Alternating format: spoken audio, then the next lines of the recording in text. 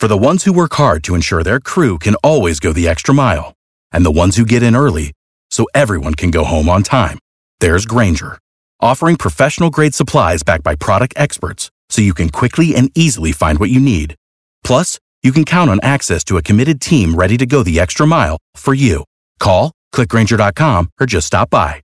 Grainger, for the ones who get it done.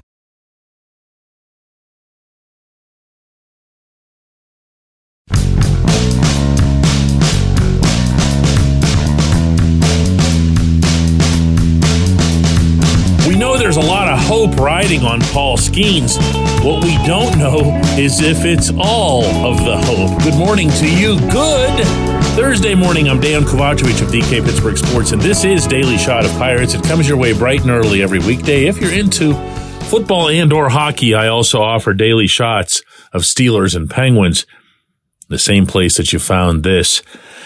MLB Pipeline, in particular, two really well-known and well-respected longtime baseball prospect analysts, Jim Callis and Jonathan Mayo, put out a set of surveys, predictions for the 2024 season, and among those was that Skenes will be the National League Rookie of the Year. Not exactly breaking great ground there.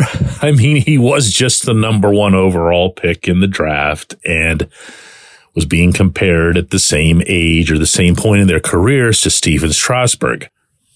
When those types of experts have rewound their clock to search for a comparable to Skenes, they go right past Garrett Cole to Strasburg. Remember that. So everyone thinks the world of Skenes. And one would think that, here's a nice little feather or semi-feather or even just a potential feather for the Pirates. And this guy's going to fire up a daily shot that's going to be about something negative. And you know what? I'm sorry, but I did. Okay. And I'm going to share it with you. But hear it out before you think I'm just piling on or whatever. This pitching staff, the 2024 pitching staff, consists of Mitch Keller. Let's slot him at 1. Marco Gonzalez. Let's slot him at 4. Martin Perez. Let's slot him at 5, just because he's kind of not disrespecting or anything, but let's just do that anyway because he feels like the 5 lefty, like the obligatory lefty that you have in the mix. All right? So what you're left with is a 2 and a 3, as I've been sharing with you for a couple of weeks now. The 2, let's presume, is an outside acquisition. Let's take right now Ben Cherington at his word for it that the Pirates are continuing to look for significant upgrades at a couple of positions, including starting pitching. And let's presume that neither Gonzalez nor Martin fit that bill. And I think that's a pretty safe presumption, especially considering Gonzalez is going to be trying to come back from an injury that not many pitchers make it all the way back from. So who's the 3? Well, the 3, as I see it, is Skenes, but not right away, because it is going to take Skenes time not to produce the results or the wow factor that you'd want, but to build up into a regular major league rhythm. How often he pitches, how many pitches he throws per outing, and all that other big boy pants stuff that's very real. And you will not, I can promise you this right now, hear me going back on that in 2024. This is an extremely unusual situation. This is not something that you can compare to how long they kept this pitcher down or that pitcher down. This is someone coming right out of college, basically, and a few months later being in the majors. So where are we at here? We have a 1, a 2, a 3, a 4, and a 5. Now, of course, you're going to need your depth guys. We can just kind of ignore that for the moment. It's not like Cherington can. And even there, you've got, your Bailey Falter types and whatever, okay? So you probably need a 2 and at least a stopgap 3. You following me now? It might be a falter. It might be someone in that mold. But you do need a stopgap 3. And you know what I take from all that? Yeah, this is what I take from all that. It's been 5 years under this front office. Charrington, Derek Shelton, Oscar Marine, the whole way down the line, everybody that's involved in the pitching process from top to bottom. 5 years. And they're spending this offseason and probably the bulk of whatever cash they're being allotted this offseason to go and acquire these pitchers elsewhere. Everybody except Mitch Keller, who they inherited and who was fixed by an outside agency, and Skenes, for whom they had to be the worst team in the world to have the rights to acquire him. Every other pitcher in the big league rotation or in the running for the big league rotation will have come pretty much on a shopping trip over one winter. I share this with you guys a lot. I say, don't listen to what they say, watch what they do. So when they say that they believe in their young guys and they believe that they can still get something from Roansy Contreras and Luis Ortiz and a bunch of other guys, Quinn Priester, when they say that, they can get, I'm sure, a room full of nods over at 115 Federal. But what they're doing is they're telling you we don't believe in a single one of these pitchers to be part of this rotation the way we're designing it. And if you want to be somebody who throws into the argument the 700 guys they've had go through Tommy John, you can do that. You can say, wow, rotten luck, Johan Oviedo and Mike Burrows and Max Kranick and Vince Velasquez and JT Brubaker. I'm sure I'm missing a ton. But to some extent, you do hold the teams themselves accountable when there's that much of a wave, especially when it's as massive a misfire as it was in Oviedo's case specifically. They really blew it with Oviedo. They have to know that. And what their actions show is that they don't project in any way Contreras, Ortiz, or any of these guys to even be in contention for a rotation spot going into the 2024 season, and or they don't believe that they have the capability / personnel to fix any of them. Wow. When we come back, J1Q.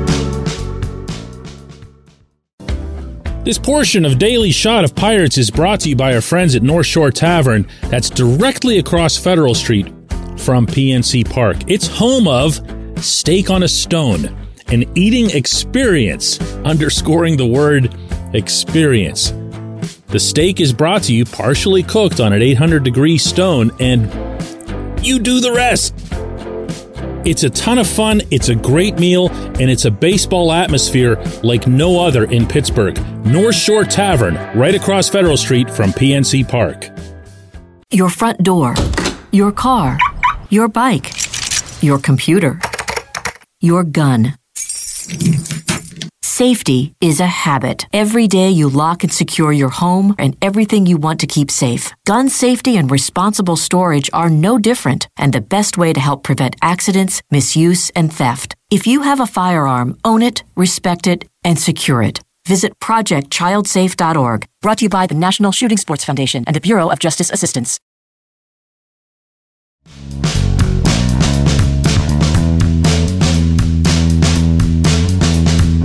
Today's J1Q comes from Mike, and it's in regards to yesterday's lead subject here on Daily Shot of Pirates. He says, DK, I believe the case of Rowdy Tellez could be a litmus test for this organization. It's easy to sign a non-tendered free agent to a 1-year prove-it kind of deal for a pittance amount like $3.2 million. But what if this platoon idea works?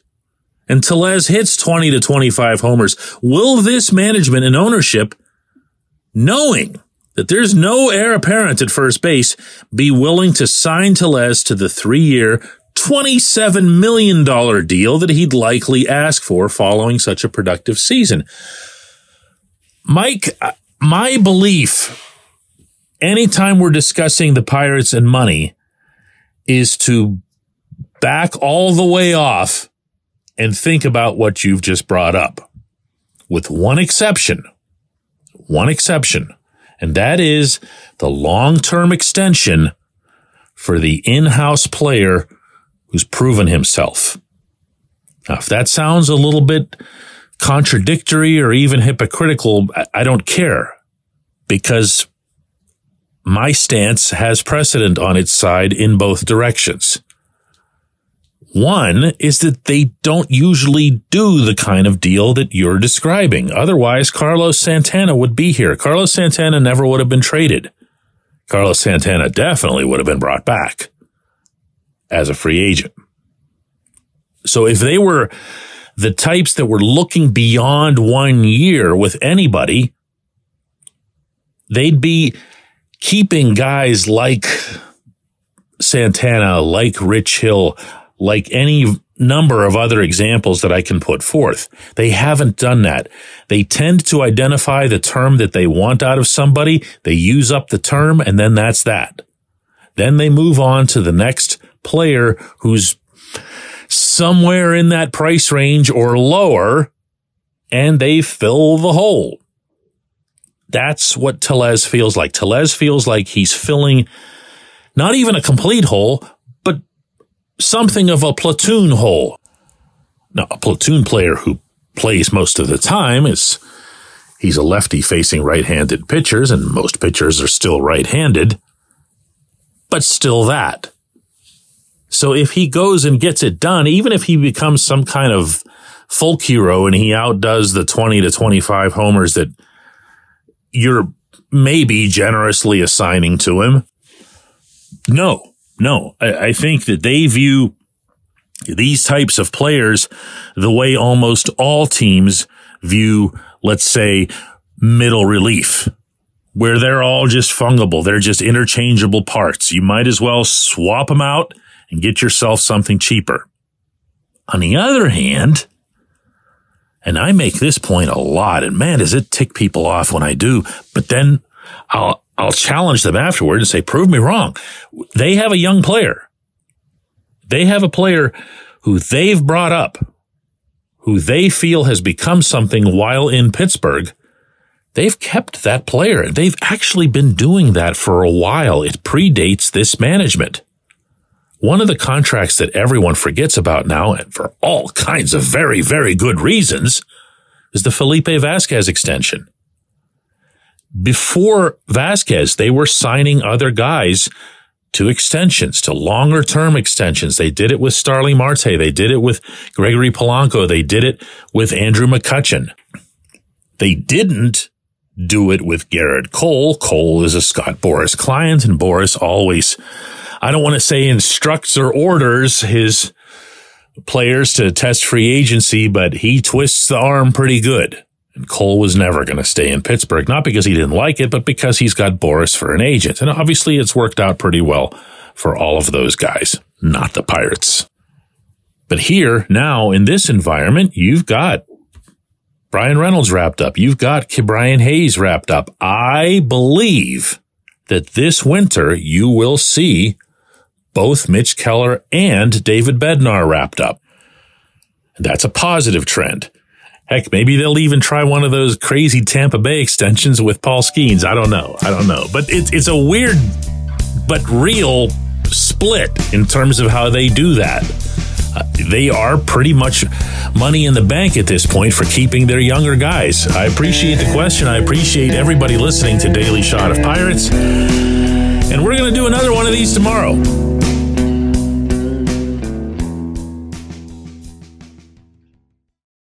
For the ones who work hard to ensure their crew can always go the extra mile, and the ones who get in early so everyone can go home on time, there's Grainger, offering professional-grade supplies backed by product experts so you can quickly and easily find what you need.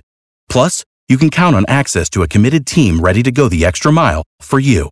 Call, click Grainger.com, or just stop by. Grainger, for the ones who get it done.